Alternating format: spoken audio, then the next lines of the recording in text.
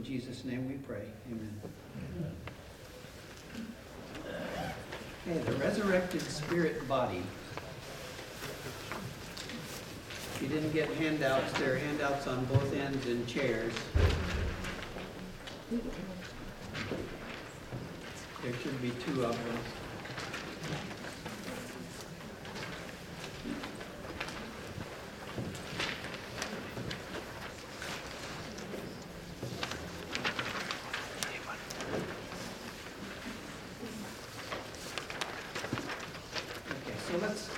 Give a little background before we launch into a couple of really detailed studies of 2 lengthy scriptures that will take up most of our time this evening. The Old Testament speaks of resurrection pretty explicitly in Daniel chapter 12 and verse 2 and Isaiah chapter 26 and verse 19.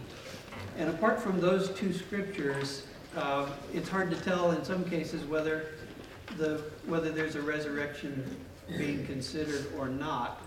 Sometimes being in the depths of sorrow or something like that could be considered like death and rejuvenation. After being through a period of time like that can feel like resurrection. And so sometimes death and resurrection are used in an allegorical way in the Old Testament. But here are a couple of passages, and I went back into some Judaism sites to see what passages in their Old Testament, in their Bible, they considered to be the most direct indications of the resurrection, and these are the 2 that were consistently mentioned. There are others that we might mention as well.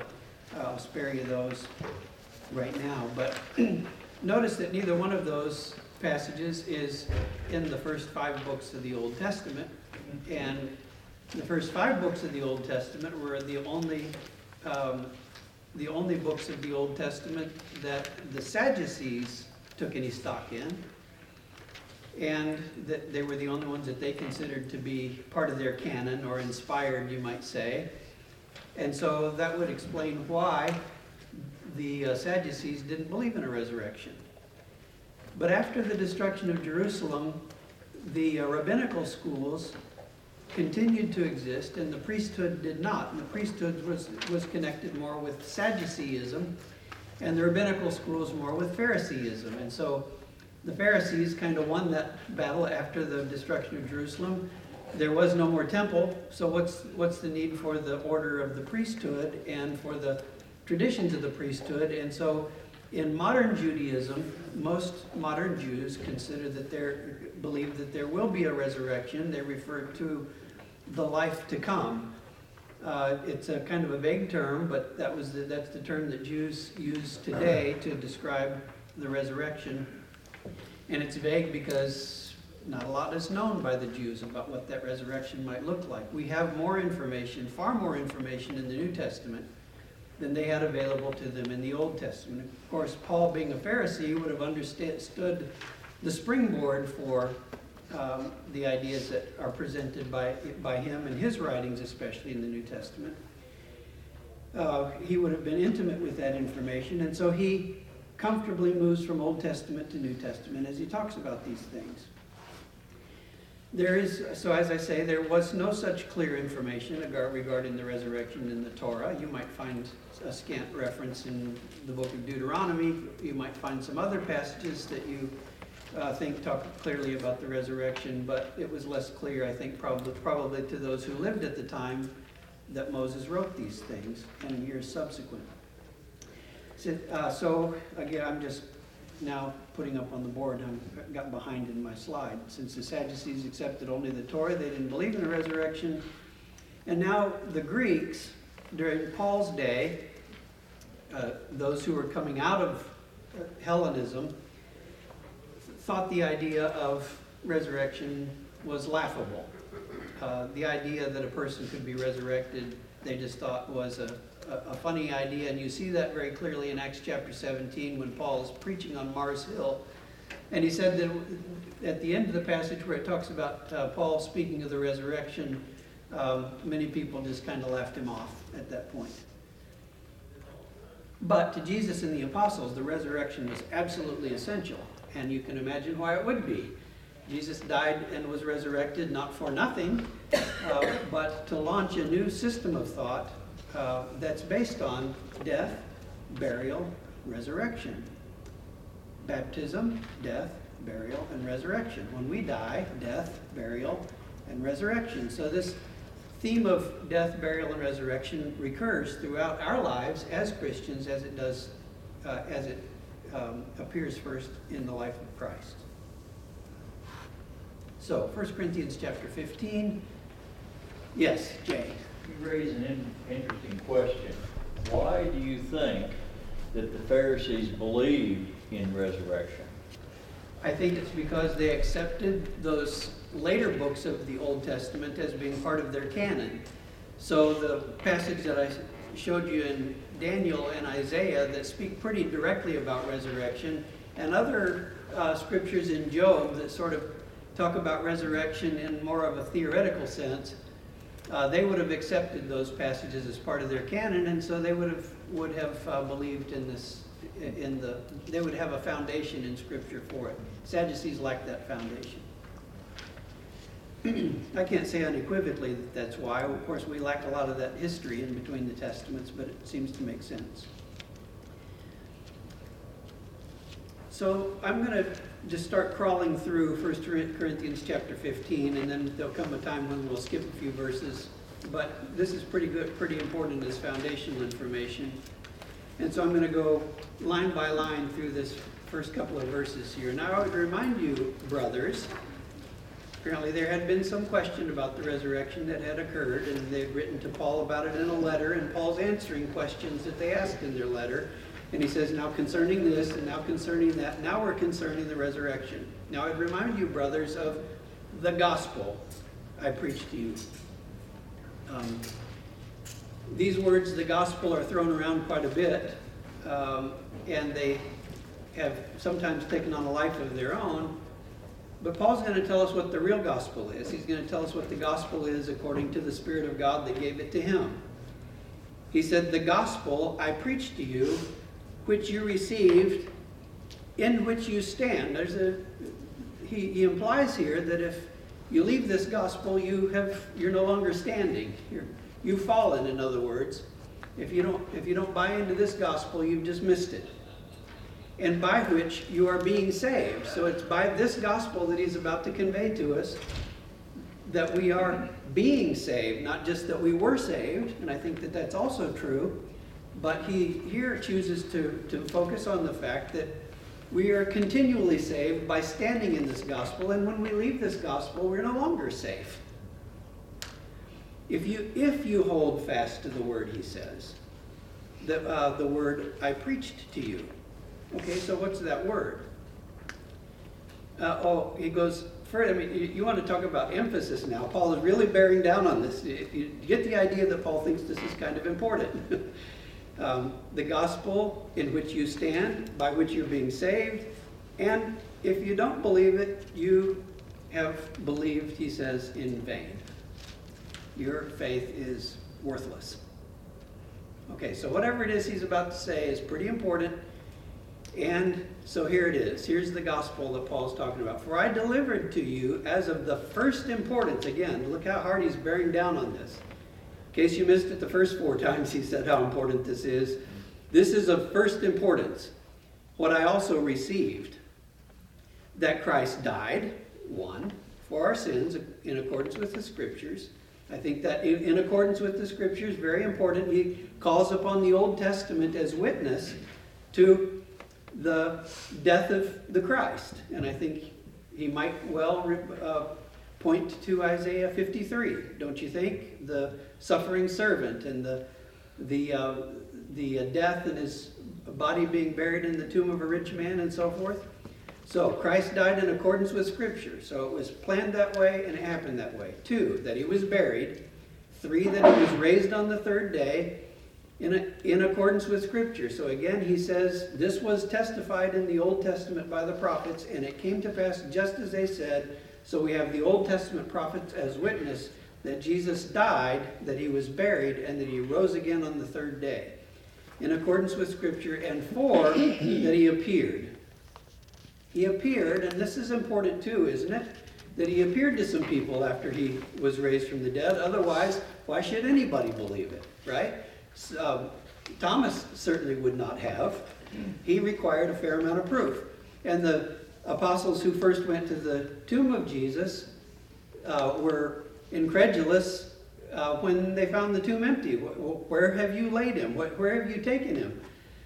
They didn't immediately recognize, well, he's risen. This had to be proven out to them. And so the fourth point is also very important, that he appeared to Peter, to Cephas, then to the 12, and he appeared to more than 500 brothers at one time, most of whom are still alive, though some have fallen asleep. Then he appeared to James, and then to all the apostles, and last of all, as to one untimely born, he appeared also to me, Paul says.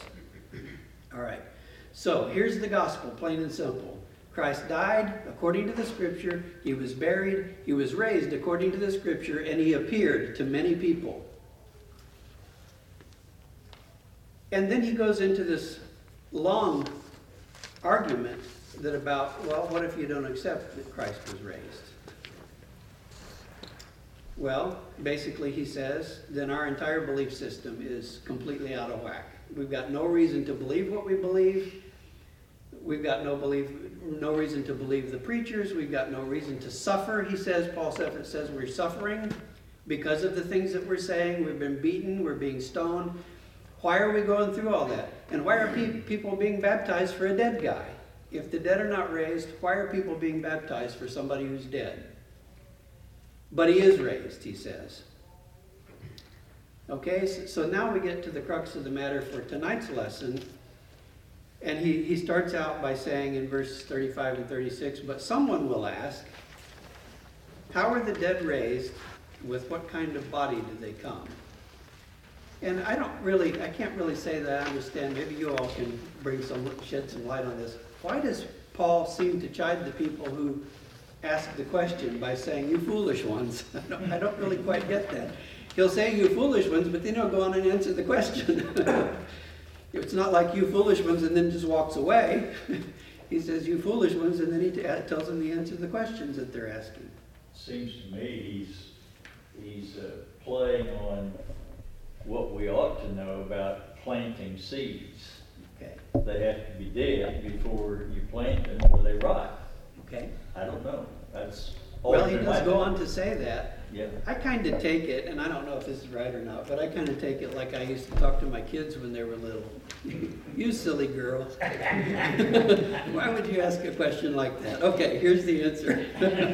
That's a typical dad kind of a response. I don't know if that's what you're doing or not.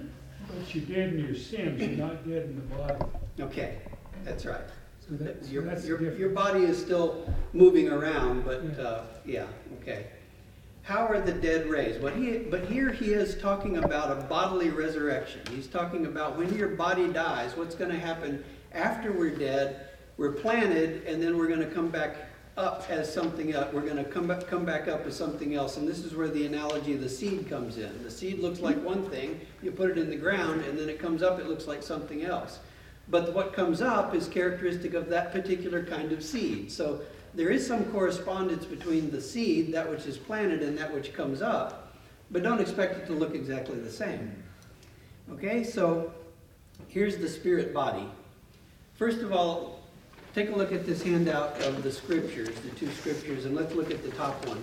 And here, I just have 1 Corinthians 15:39 to 49 spelled out, and here you see some of those arguments. Someone will ask, how are the dead raised? With what kind of body do they come? What kind of body do they... Some people have the idea that when you die, your spirit just kind of floats around. It's not connected to anything anymore. And Paul is saying, no, there is actually a body that the spirit comes back in, but it's not like the body that it left, okay? So that's going to be the argument through this. And this is all going to turn out to be a comparison between those two bodies. What you sow does not come to life unless it dies.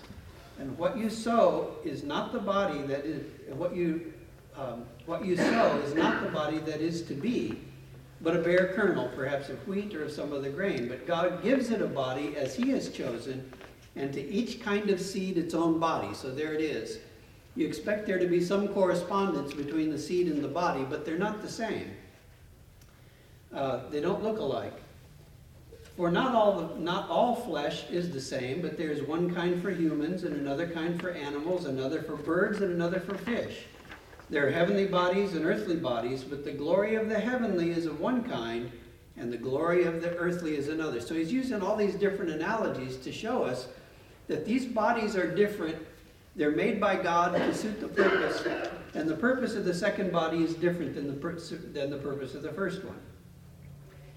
There are heavenly bodies and earthly bodies, but the glory of the heavenly is of one kind, and the glory of the earthly is of another. So different bodies have different glories, he says.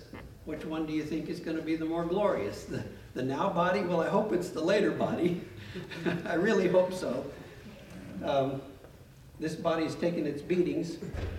There is one glory of the sun, another glory of the moon, another glory of the stars. The stars differ from other stars in their glory. So it is with the resurrection of the dead.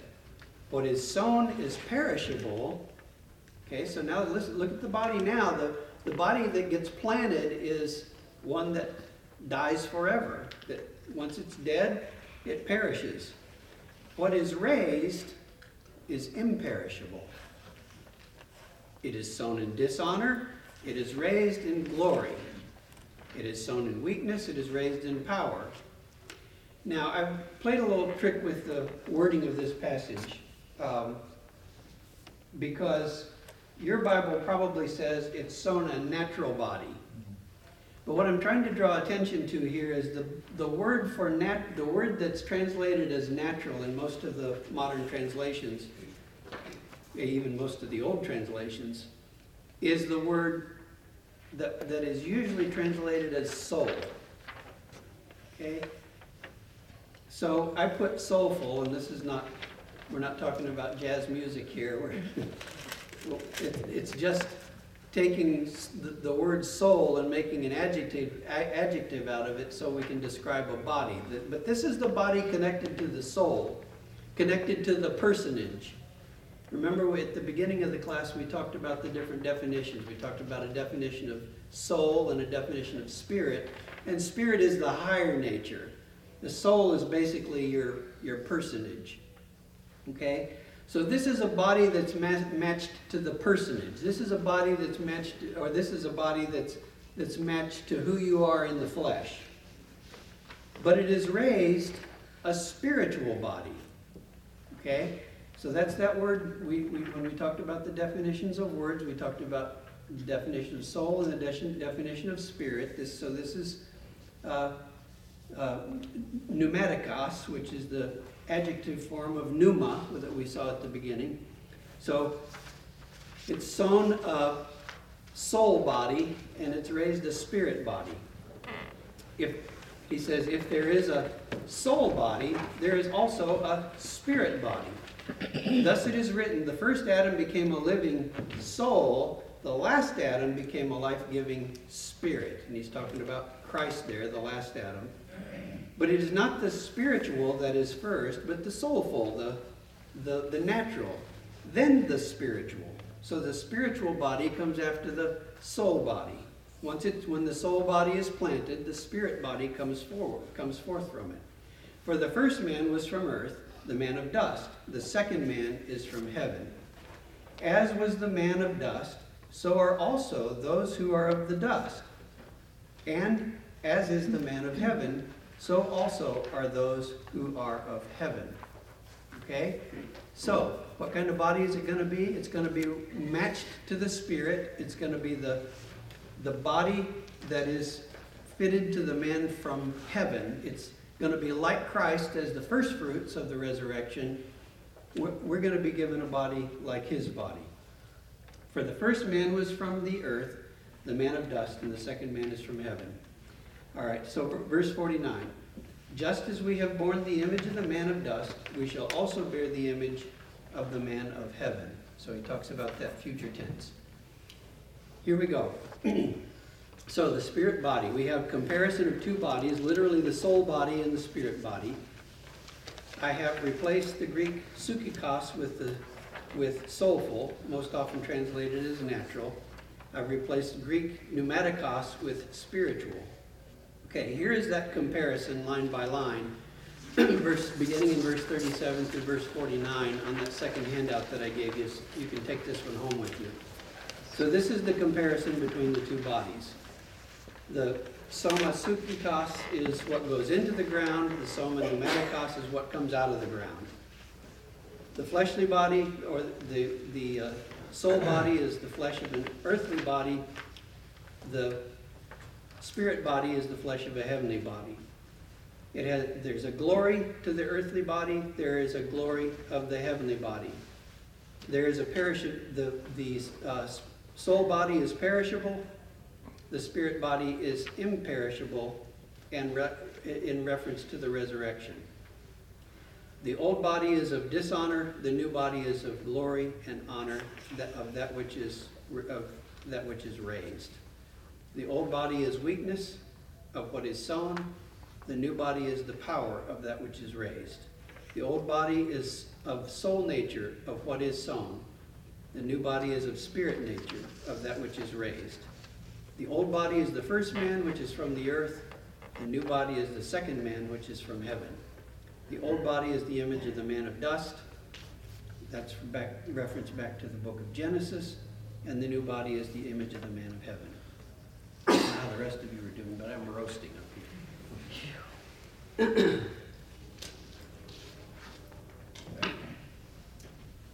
Okay. So he goes on in verse 50 to say, and I tell you this, brothers, flesh and blood cannot enter the kingdom of God, nor does the perishable inherit the imperishable. Behold, I tell you a mystery. We shall not all sleep, but we shall all be changed. In a moment, in the twinkling of an eye, at the last trumpet. The trumpet will sound, and the dead will be raised imperishable, and we shall be changed.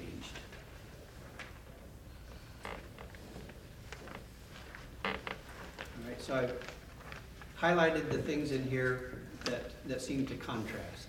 Flesh and blood cannot inherit the kingdom of God, nor does the perishable inherit the imperishable. We'll be changed. The dead will be raised imperishable. We'll be changed. He repeats that. For, he says in verse 53, this perishable body must put on the imperishable, and this mortal body must put on immortality. When the perishable puts on the imperishable, and the mortal puts on the immortality, then shall come to pass the saying that is written, and this is a quotation probably from Isaiah 25, verse 8, I believe. Death is swallowed up. And I put death is swallowed up in quotes because that's the part that's repeated from Isaiah 25. He further embellishes that by saying death is swallowed up in victory. Okay? And then the next little phrase that follows after that, O death, where is your sting? O grave, where is your victory? That seems to be a quotation more from Hosea, and a different point is being made from that. That's why I separated. That's why I stopped it right here. I think he's making a different point from the second quotation than he's making from the first one. Yes, sir. The perishable versus the mortal. Is he just trying to emphasize what is going to be changed? You know, this is very typical in Hebrew writing, especially where you have this kind of parallelism from one part of a verse to another. So he says perishable, imperishable, then he says mortal, immortal. So it's just kind of re-emphasizing the same point by stating it two different ways.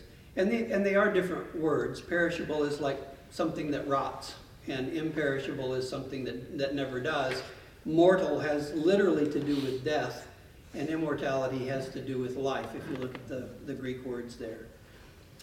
So they are contrasts, and they're parallel thoughts, but they're just stated slightly differently, I think, for emphasis.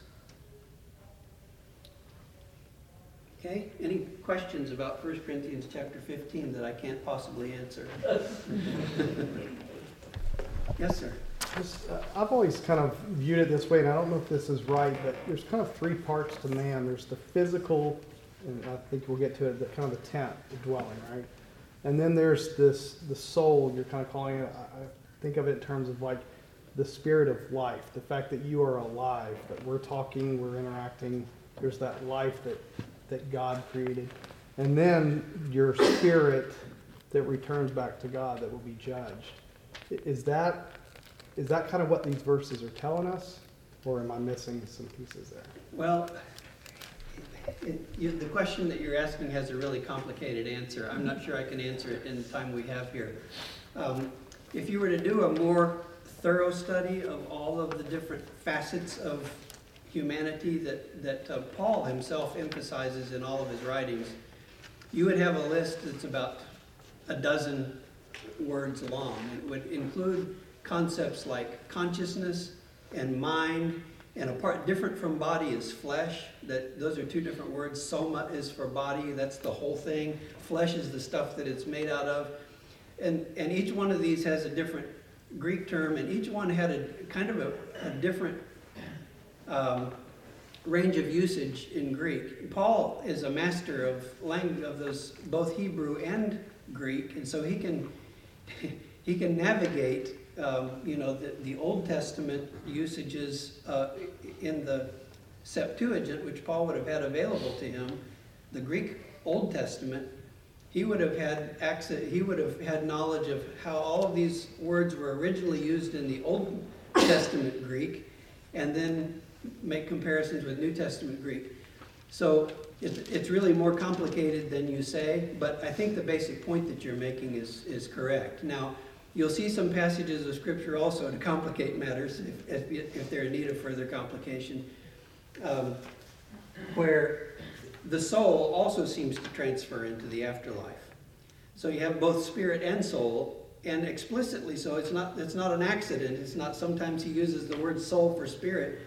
You have spirit and soul together transferring into the afterlife, whereas body never does. So the body is kind of the part that gets discarded. You receive a new body that's fitted to the spirit, and the soul, the personage, we might say, and the spirit survive into the afterlife. So good question. I probably confused you more than I helped you, but that's the best I can do in this amount of time. Yes, sir. I think you kind of breezed over talking about like the corruptible that can't inherit the incorruptible, or the different words that was used, but it almost seems like there's an undertone of preparation here. We are told we're going to be co-heirs with Jesus, and how that looks, we could spend a lifetime on, but it makes me think of when God talks about like, I work best in your weakness, and how these physical bodies are sown in dishonor,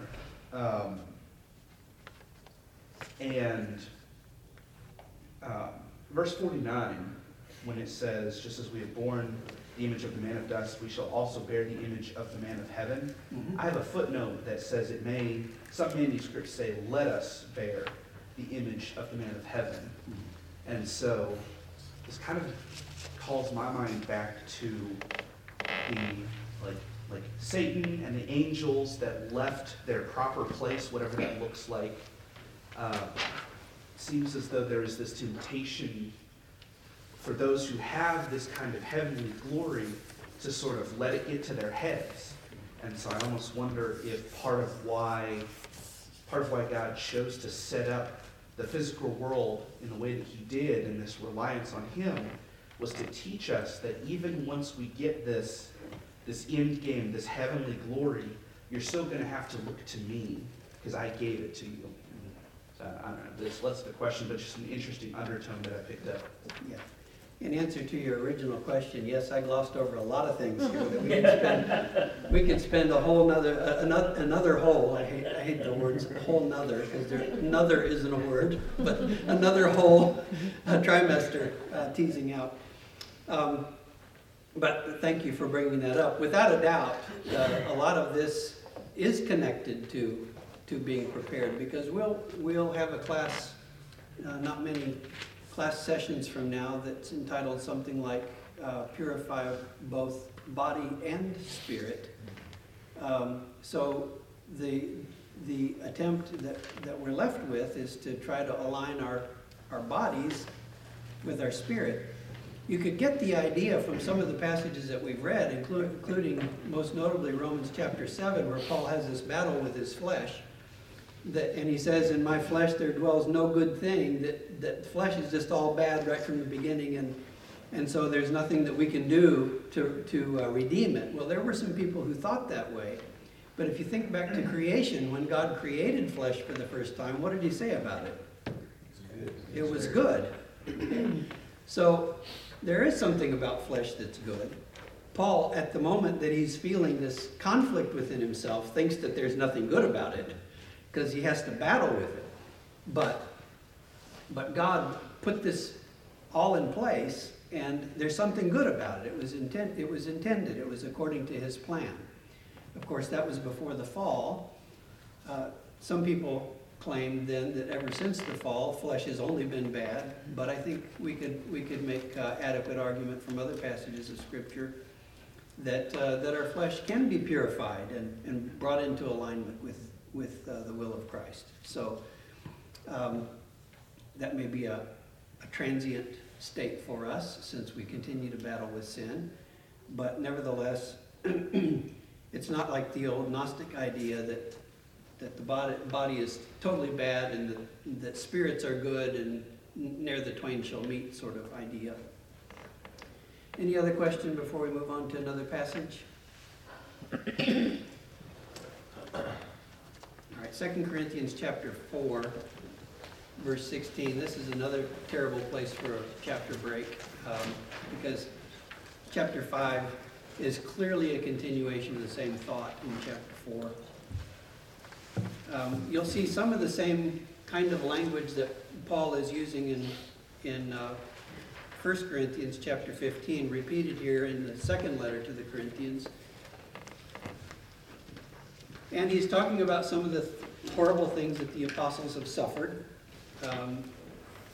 as a result of just trying to go about preaching the word. And they're terribly beat up, and Paul's got this thorn in the flesh that he mentions also here in the book of 2 Corinthians that's really bearing on him. He's really struggling with whatever that is. But here's how he encourages us as he encourages himself. So we do not lose heart, he says. Though our outer self is wasting away, our inner self, I think he's talking about our spirit there, is being renewed day by day. For this light, and notice the specific words here, light and momentary affliction is preparing us for an eternal, in contrast to momentary, weight, in contrast to light, of glory. And that word glory literally means weighty. So again, he's contrasting weighty with light. So you have a light momentary affliction that is preparing us for an eternal weight of weightiness beyond all comparison. As we look not to the things that are seen, so now we have the seen and the unseen. Not the things that are seen, but to the things that are unseen. Remember earlier in the class when I talked about the television screen being kind of a projection of a reality that's taking place someplace else? Here he's saying that there is a seen and there's an unseen, and that the seen is not as important, is not as authentic, not as genuine or true as that which is not seen. So we kind of have to look at what's seen and imagine that which is unseen. But that which is unseen is eternal. It's better. All right. Now that takes us through verse 18, but here's chapter 5 and verse 1. For, he continues, we know that if the tent that is our earthly home is destroyed, we have a building from God. Now I probably should have highlighted tent and building. Remember in the Old Testament they started out with the tabernacle, David wasn't satisfied with God living in tents, so he had the intention of building a temple. And of course, David didn't build that temple, but he did everything that was necessary right up to the point of building it. He made all the preparations and plans, and then Solomon built it. So God went from dwelling in a tent to dwelling in a temple. And we, he says, are going to go from dwelling in a tent, this earthly tent, to a permanent building. A building from God. A house not made with hands. Eternal in the heavens. For in this tent we groan. I'm beginning to appreciate that more as I get older. Longing to put on our heavenly dwelling. If indeed by putting it on, we may not be found naked. Okay? So we're going to take off these old clothes and put on new clothes. It's not that we're going to be unclothed. It's not that we're going to be spirits floating around out there somewhere. We're going to be clothed upon. He says, for while we are still in this tent, we groan being burdened. Not that we would be unclothed, but that we would be further clothed, so that what is mortal may be swallowed up by life. That is, what is subject to death may be swallowed up by life. He who has prepared us for this very thing is God, who has given us his Spirit as a guarantee. How do we know that any of this is going to happen? God gave us a guarantee. What sign do we have of a guarantee? Well, we can't see it, but I can assure you that God can. He gave us his Spirit. I was thinking one day as I was, if you've been in a class like this before, you may have heard me use the same analogy of so you can sleep for a minute. I was standing on the 30th or 40th floor, I can't remember, of a hotel in China, in a huge city, a city of 17 million people, looking down at the street at night, and there were just people there, as in most places, cities in China, there are just people everywhere. I mean, it's just a sea of black hair. And from standing up on that 30th or 40th floor, looking down, those people just looked like little spots on the sidewalk. Just looked like ants crawling everywhere. And I thought, this is kind of the view that God has of the world. This is what God sees when he looks down. And yet, something unique about God's people is that God can see his Spirit in them from up there. So at night, imagine what that might look like. You got all these ants crawling around here, but there's one that's a firefly. There's one that's lit up. That's the one that's got his Spirit, and he recognizes that Spirit in that person. He knows, the Scripture says, those who are his. It may be ambiguous to us. We may not know who are his. Some of us have struggle knowing whether we are his. But I can assure you that with God, there's no such ambiguity. He knows whether his Spirit is in you or not, and he can see it. And that's the guarantee we have of the resurrection. If we have God's Spirit in us, if we belong to God, we have his Spirit in us, Romans chapter 8, verse 9. If you want to read it, this I think is further proof of that. He who has prepared us for this thing, what thing is he talking about? This resurrected body. He who has prepared us for this very thing is God, who has given us his Spirit as a guarantee. This is not a trivial matter. It matters whether we have the Spirit of God in us or not, because that's our guarantee that there's going to be a resurrection for us. Very, very important. All right, so we've got 4 more minutes for a summary and then maybe a comment or two. We presently have a body that is suited to our personage, and I'm sorry I can't come up with a better word than that, and I've struggled mightily to do so. I've checked the thesauruses and everything else, I just can't come up with a better word than that. Our soul, our personage. We will not be unclothed, but further clothed. We will have a body that is finally then suited to our spirit. This body is not a suitable home for our spirit. It's a suitable home for a soul, for a personage, but it's not a suitable place for a spirit. There is coming a time when we'll have a body that's fitted, that is matched perfectly to our spirit. And it'll be better than the one that we're in now. It'll be better, it'll be stronger, it'll be more glorious, and it will be permanent. Not like a tent, but like a permanent structure. Our spirit will finally have a home.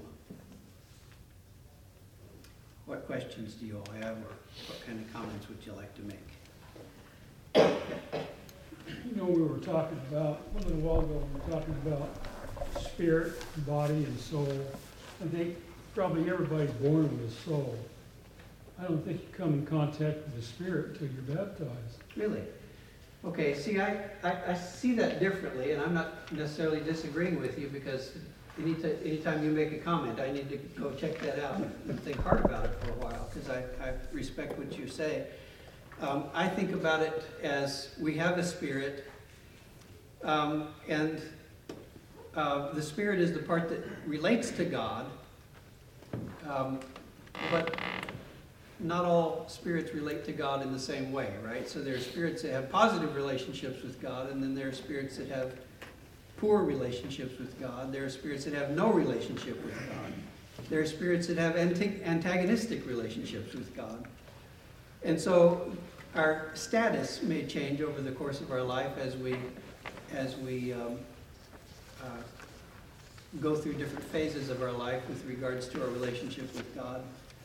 But I think the way that I have always believed that is that we have a spirit, even though it's not connected to God in the same way as it will be at the point when His Spirit is upon us. Take that for what, that's Darrell Dobbins talking, you take it for what it's worth, with a large dose of salt. Who else? Yes, sir. So the Spirit as a guarantee, does that kind of tie back to Acts 2:38, where it talks about you'll receive the gift of the Holy Spirit? I think so. Yeah. I can't prove that, but I think so. And it only makes sense if it's at our baptism when we come under the blood of Christ, that we are in Christ, then it certainly makes sense that when we're baptized we would receive that gift. Which, by the way, this is not the only time that that's mentioned. Ephesians talks about the Spirit being our guarantee as well, and he talks about it being a seal. You know what that meant in Roman times, a wax seal that represented you. So the king had a wax seal, and nobody was allowed to make one like it. That would be a forgery. And anytime he made a proclamation, he dripped some wax on there, and he put his seal on it, and that showed that it came from the king. The Holy Spirit is like that seal. It's from God, and it represents God, and anything like it would be a forgery. It makes us official, as it were, that we belong to Him. And that's our guarantee. We've got the King's seal. Okay, very good. Thank you.